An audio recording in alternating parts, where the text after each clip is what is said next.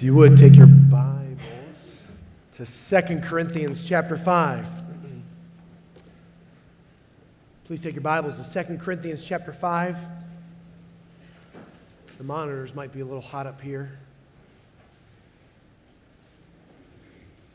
As we are singing, O Great God, I was thinking about Psalm 147, verse 3 and 4, where it talks about God binding the wounds of the brokenhearted, mending those hearts that are struggling. And then the very next verse, it talks about our God who names the stars and knows them. What an incredible God we have that is so in tune to the intimate heart pains of our lives, but yet knows so much more than we could ever fathom. Knows so much more than we could ever believe to comprehend, that He can name the stars, not even just number the stars. He can name the stars and rehearse them. What an incredible God that we worship this morning. And my prayer is that we will just see Christ maybe just a little bit more vividly this morning, and our hearts would know and love Christ and please Christ today. We've turned to 2 Corinthians chapter 5, and maybe you this morning would, as you look back to your childhood, maybe you've grown out of this stage, but maybe you enjoyed going to the theme park, the carnival, the fair when they came into town, and you enjoyed roller coasters. All the adults just groaned and said, no, not any longer. Well, there is something extremely exciting about when I was finally tall enough to go on a roller coaster. Something thrilling. You sit into the roller coaster, they strap you in, and then the ticking going up the first climb of this strange mixture of fear and excitement. What's going to happen? How am I going to respond? Who's going to throw up? I mean, it's all very exciting. And then you get to the top, and then there is this moment of great plummeting as the hill turns downward. You can't see the track anymore. And you have this great excitement as you drop. Your stomach literally goes up into your chest. For some of us, that's very bad. And you enjoy the ride, the corkscrews, the whirly whirls, and everything else that happens on a roller coaster. I think we could probably all agree on this fact, and maybe you don't find them enjoyable, but the purpose of a roller coaster is to be enjoyable. Now, the only problem is when life begins to get described as a roller coaster, that is not fun. When your life and my life begins to have the surprises, the turns and twistings, the surprises around corners, that is not what life is supposed to be like, and we don't really find that fun. And maybe you would describe your life today as a roller coaster. You would describe the moments that are happening now, and you say, man, I feel like my life is a bit of a roller coaster. Well, if I could maybe put it in our vernacular, the book of 2 Corinthians is Paul's defense to the roller coaster type life that is going on in his life. Paul's defense was that he actually and rightfully was an apostle of Jesus Christ, even though there were many people that were looking at him and looking at all the hardships he had, and they said, surely you cannot be apostle of Jesus Christ and spirit-filled with all the difficulties that are happening in your life. Surely this doesn't make sense. And Paul actually comes back and says, no, actually, the difficulties give credence to the reality that I am a follower of Jesus Christ. Surely, they were saying that the Corinth church surely the difficulties reveal that you can't be right with God. And so Paul pens the book of 2 Corinthians to declare his confidence in God despite the challenges and afflictions of life. Now, how many of you, you don't have to raise your hand, have difficulties and afflictions of life? All of us do. All of us have heartaches and burdens, and we live of sort maybe every day, a bit of a roller coaster life, and that does not mean our confidence in God must be shaken, but rather we can still have a steady heart of confidence in our God, as Paul demonstrates. How does he demonstrate that in the book of 2 Corinthians? Well, in chapter 2, verse 14, he says, "But thanks be to God who in Christ Jesus always leads us into triumphal possession, and through us spreads the fragrance of knowledge of Him everywhere." Or like in 2 Corinthians 4, verse 7, "But we have this treasure in jars of clay, to show that the surpassing power belongs to God and not to us."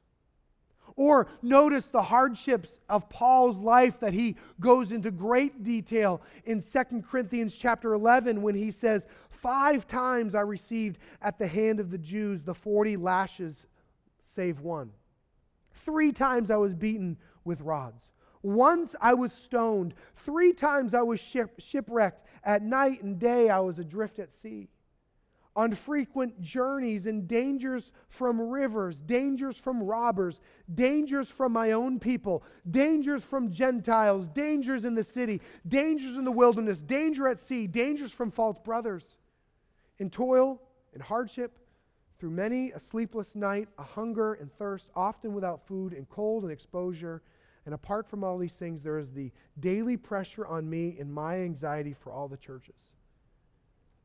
Paul did not have the most ideal life. I mean, you look at this life and you're saying, wow, I really don't want to sign up for that. But how does Paul respond after he prayed 3 times in chapter 12, pleading with the Lord to remove the thorn of his flesh? Christ says to him, "My grace is sufficient for thee, for my power is made perfect in weakness." And Paul's response to all this, "Therefore I will boast all the more gladly in my weaknesses, so that the power of Christ may rest upon me." In our lingo, the vernacular I'm using this morning, we could say that Paul lived this roller coaster life, this affliction-based life. But Paul remained confident in God. The two are not connected. And so often that is where we find our error. When we connect the afflictions, the difficulties, the hardships, the disappointments of our life, and we connect them to our confidence in God, that is where we find an error. In Paul, how does Paul do this? How could Paul endure these struggles and difficulties of life when life was so hard? Maybe more applicable to us is how can we endure the next step when it seems so confusing, or the questions of why that keep painfully echoing in our mind. Paul had something resolved in his life that can never be taken away in the storm of life. We find this in 2 Corinthians chapter 5. Paul knew how to live his life, and that was a life pleasing to the Lord. So this morning, our focus will be to see that through the roller coaster of life, our constant mission is to please the Lord. First of all, we need to understand further 2 Corinthians chapter 5 before we get to our main verse, 2 Corinthians 5, verse 9. With Paul having so much affliction, the possibility of Paul's life coming to an end before Christ coming back was becoming a greater and greater possibility. In other books that Paul had written, he seemed to indicate that he believed Christ was going to come back. He was going to be raptured and see the second coming of Jesus Christ. But it almost seems to indicate in 2 Corinthians that this was no longer the case. And as he begins to talk about the spiritual dwelling, the reality of a tent, our earthly home, our human body, and his desire to be in a spiritual dwelling, a permanent home. In 2 Corinthians 5, verse 1 and 2, this is what he says. For we know that if the tent that is our earthly home is destroyed, we have a building from God, a house not made with hands, eternal in the heavens. For in this tent we groan, longing to put on our heavenly dwelling. I imagine Paul, a tent maker by occupation, making tents, repairing those leather tents that had been ruined or broken down by the weather or mistreatment. And he is repairing these tents, and he draws an appropriate application and illustration to our own bodies. And here he is, weaving a tent, trying to fix it, but it is not a permanent location.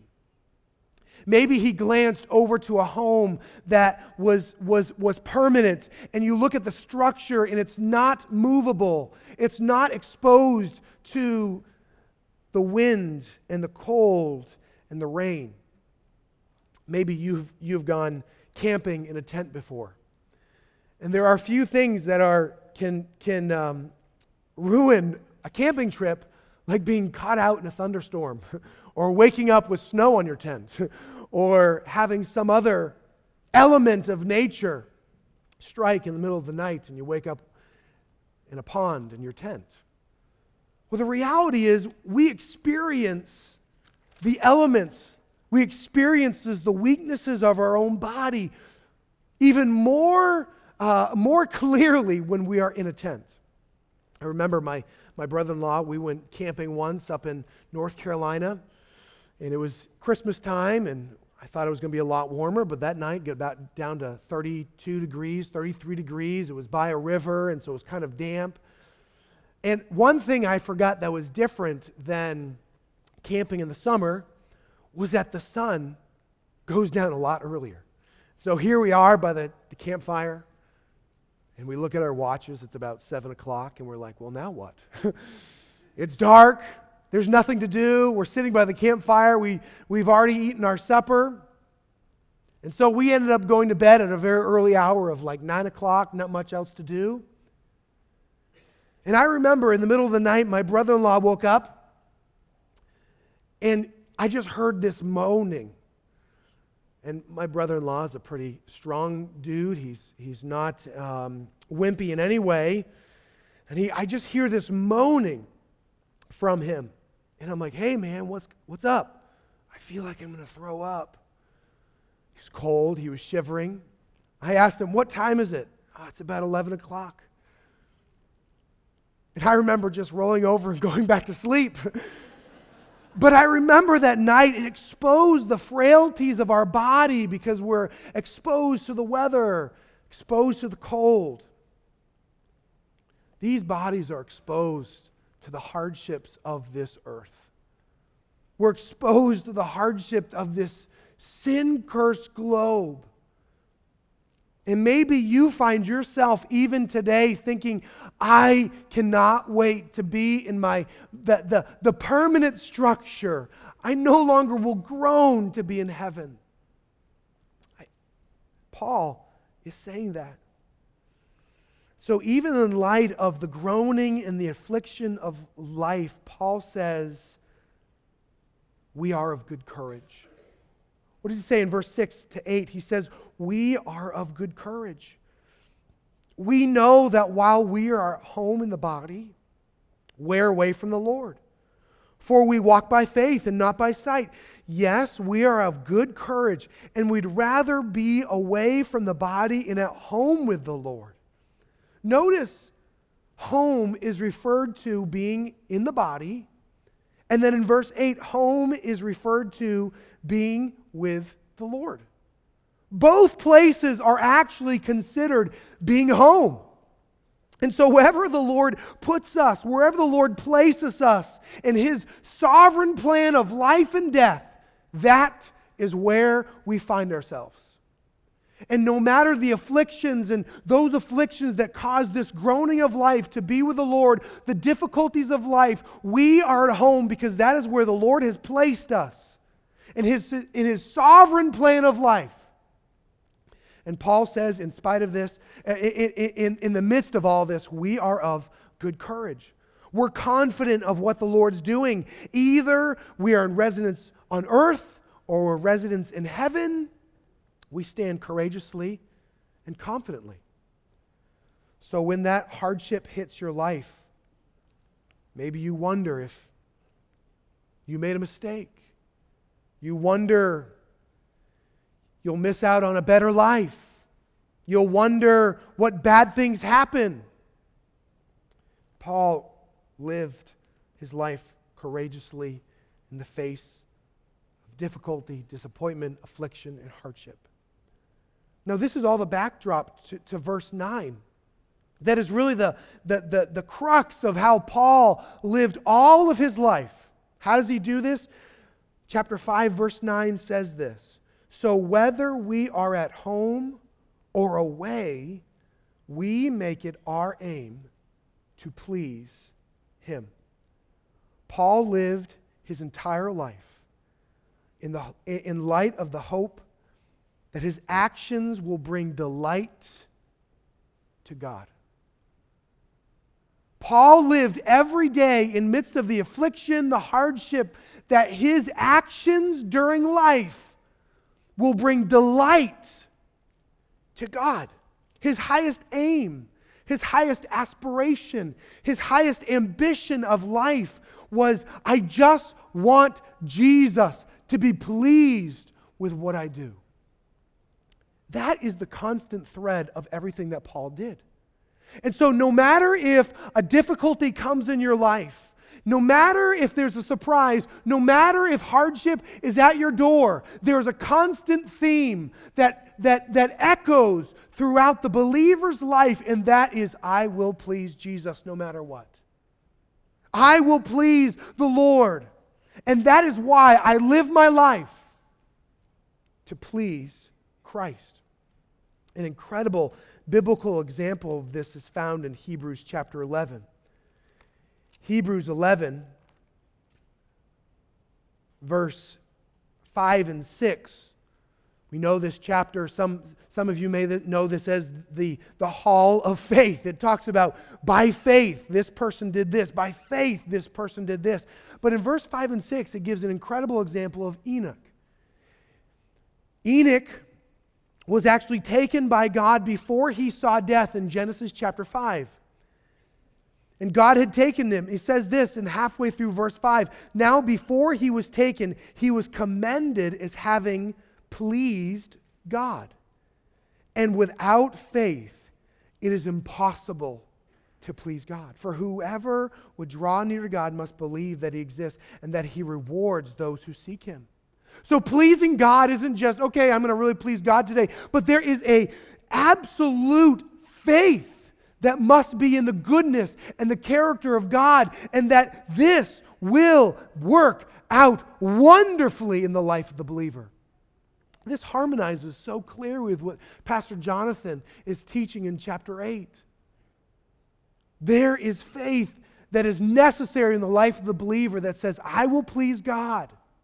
So even though there's an affliction that comes, even though there's hardship, there's this exercising of faith that says, even in this, I will please the Lord.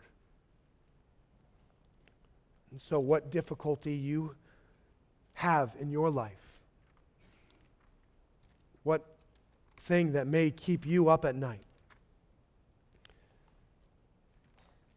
may you and I exercise the faith to say, I will please the Lord.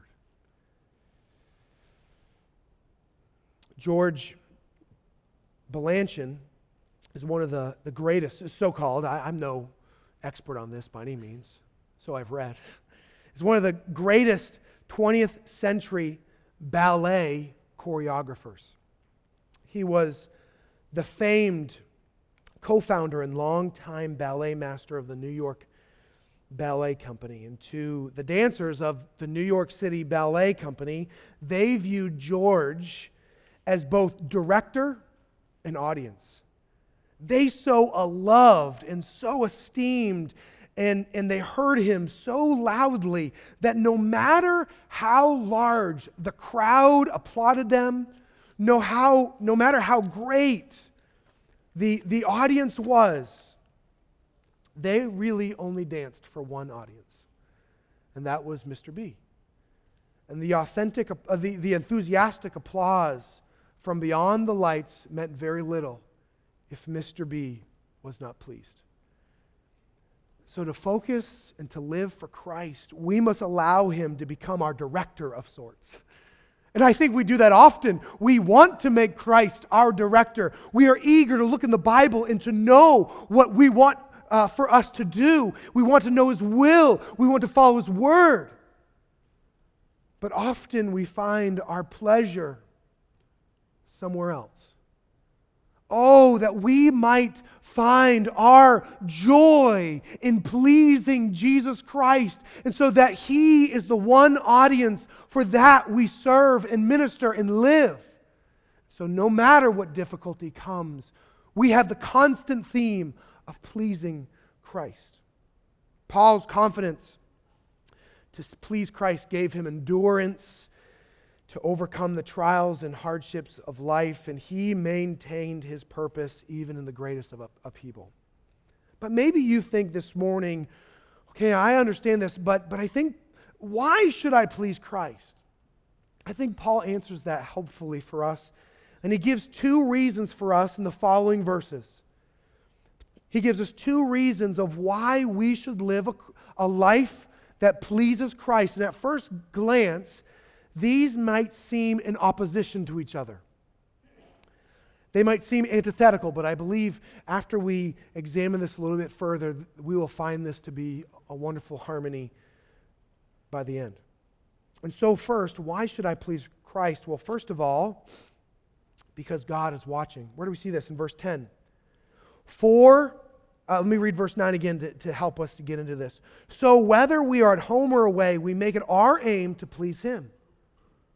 For we must all appear before the judgment seat of Christ, so that each one may receive what is due for what he has done in the body, whether good or evil. The Christian is urged to live a life pleasing to Christ because we will give an account. We're accountable to God for what we do. This judgment seat that is spoken of in verse 10 is metaphorical in nature for that the Lord will sit on to evaluate believers in the lives of what they have done. The Corinthians would have had a vivid illustration in their mind. It was, this word's translated bema, and it is used two other times in the New Testament, and the word bema is often referred to an elevated platform that athletes would stand on when they would receive their crown. The term was also used to refer to a tribunal bench in the Roman courtroom where the governor would sit and stand and to render his judicial verdict. This is where we see that Jesus stood before Pontius Pilate. But I think maybe bestly, most helpfully, we see the athletic analogy here, where Corinth, they would understand the platform and there is a verdict or a judgment or a congratulation based on what they've done. And here we see that Jesus is going to evaluate the believer for what they have done. Now, this is not in nature a judgment referring to sin, because Jesus has already paid our debt on the cross.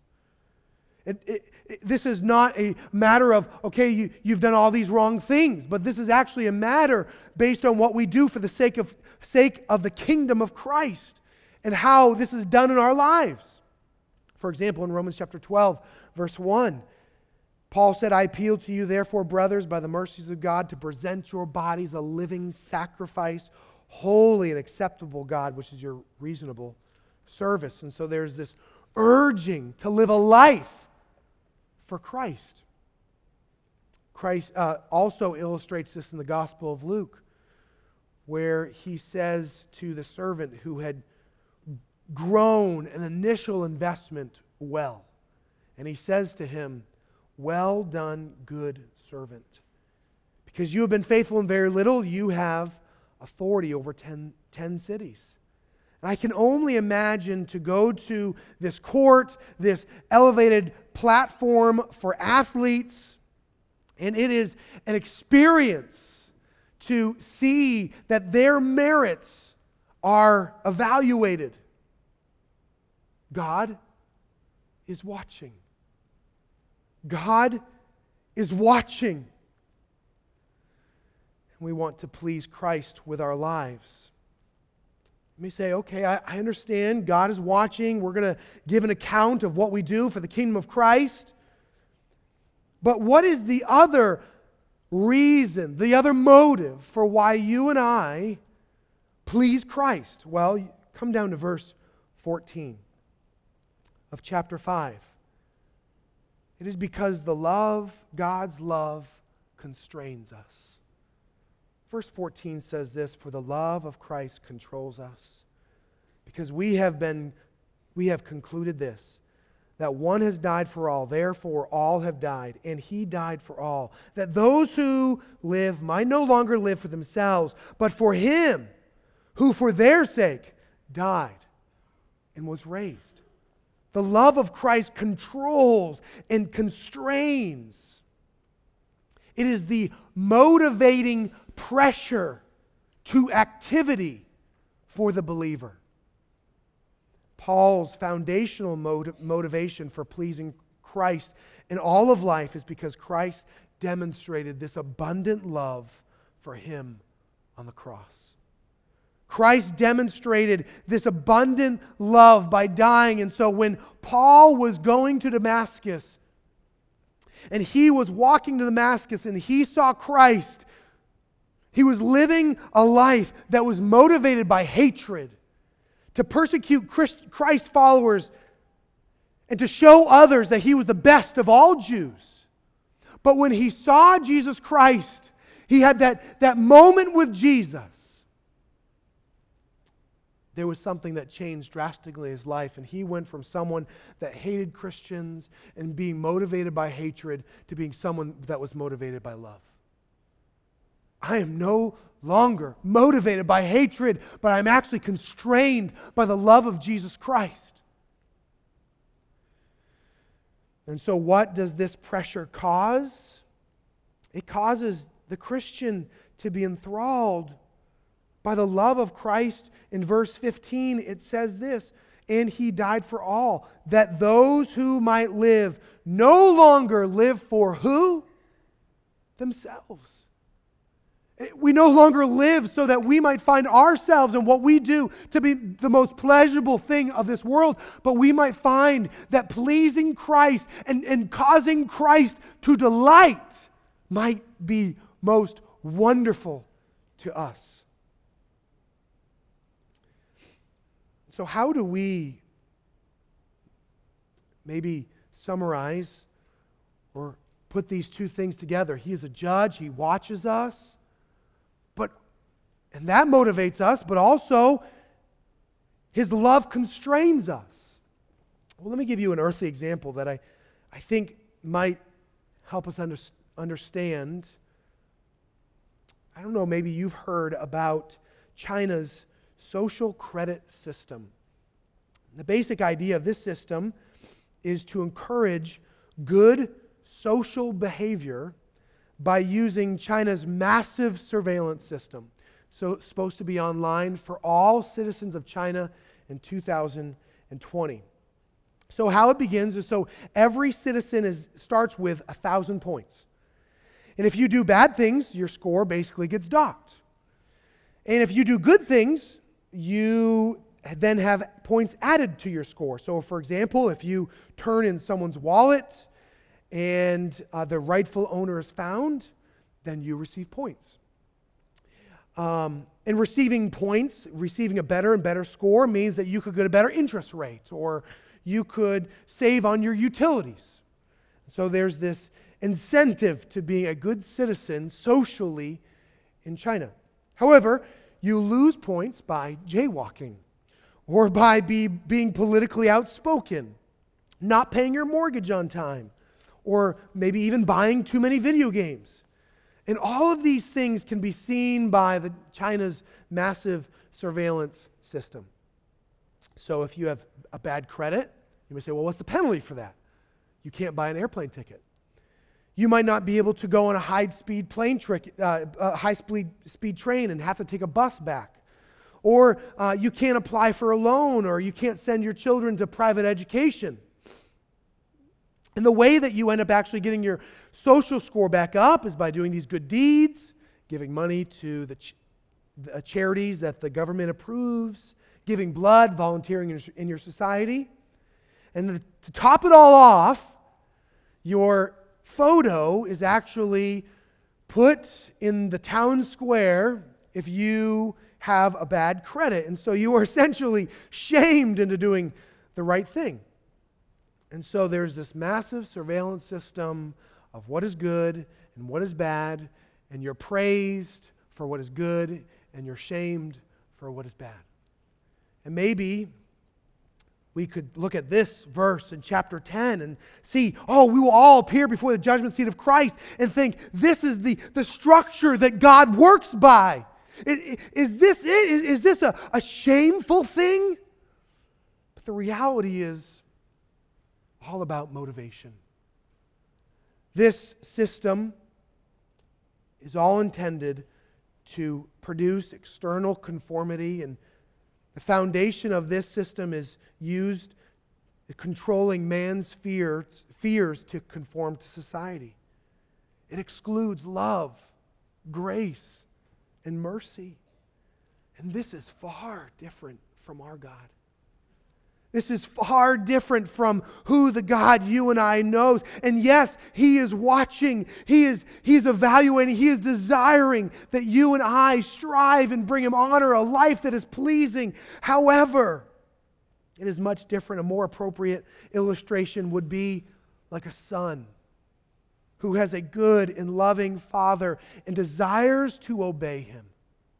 Just like that son is looking at his dad. It says, I want to do the right thing because I know this will bring joy to my dad, joy to my father. That is how you and I should view how the love of Christ constrains us. How our actions bring absolute joy to God. We delight in pleasing God, and that in turn gives us joy. I'm bringing joy and pleasure to Jesus Christ by doing right, walking through this affliction. And so that the constant theme of the afflictions of our life is joy, is pleasing Christ, and you have this joy that motivates. Christian, there is joy in pleasing Christ. Paul's ministry was a roller coaster. He was on this roller coaster of life, and there were afflictions that you and I probably would say, that sounds terrible. But he had this constant theme, I will please Christ. And he had this constraining love that fueled his heart that was demonstrated on the cross. Maybe today you're here for the first time. Maybe you've been here before. And you've heard us talk about the love of Christ. The love of Christ, we know this term as the gospel. The gospel is that Jesus died on the cross for our sins so that we could have a relationship with God. That's what 2 Corinthians 5, verse 14 and 15 are talking about. How His death allowed you and I to have life. Maybe you're here today and you say, I am living for myself. I'm living, my sin is separating me from God, and I want to know the love of Christ, only the life that Jesus Christ could bring. I would love to talk with you. Someone else, maybe the person that brought you, would love to talk with you so that you could know the love of Jesus Christ that constrains us. And may you and I today, even if we are under the pressure of the roller coaster of life, may we have the constant mission to please Him in everything we do. Let's pray together. Oh, Father, we have looked at Paul, and his life was not probably what we would desire. But Lord, he had a mission that bubbled to the surface in everything he did, and that was to please you. So this morning I pray that our hearts would find joy in pleasing you because of the constraining love that we have because you saved us. Lord, I pray that we will bring honor and glory to your name today and throughout the pressures of this week. In Jesus' name, amen.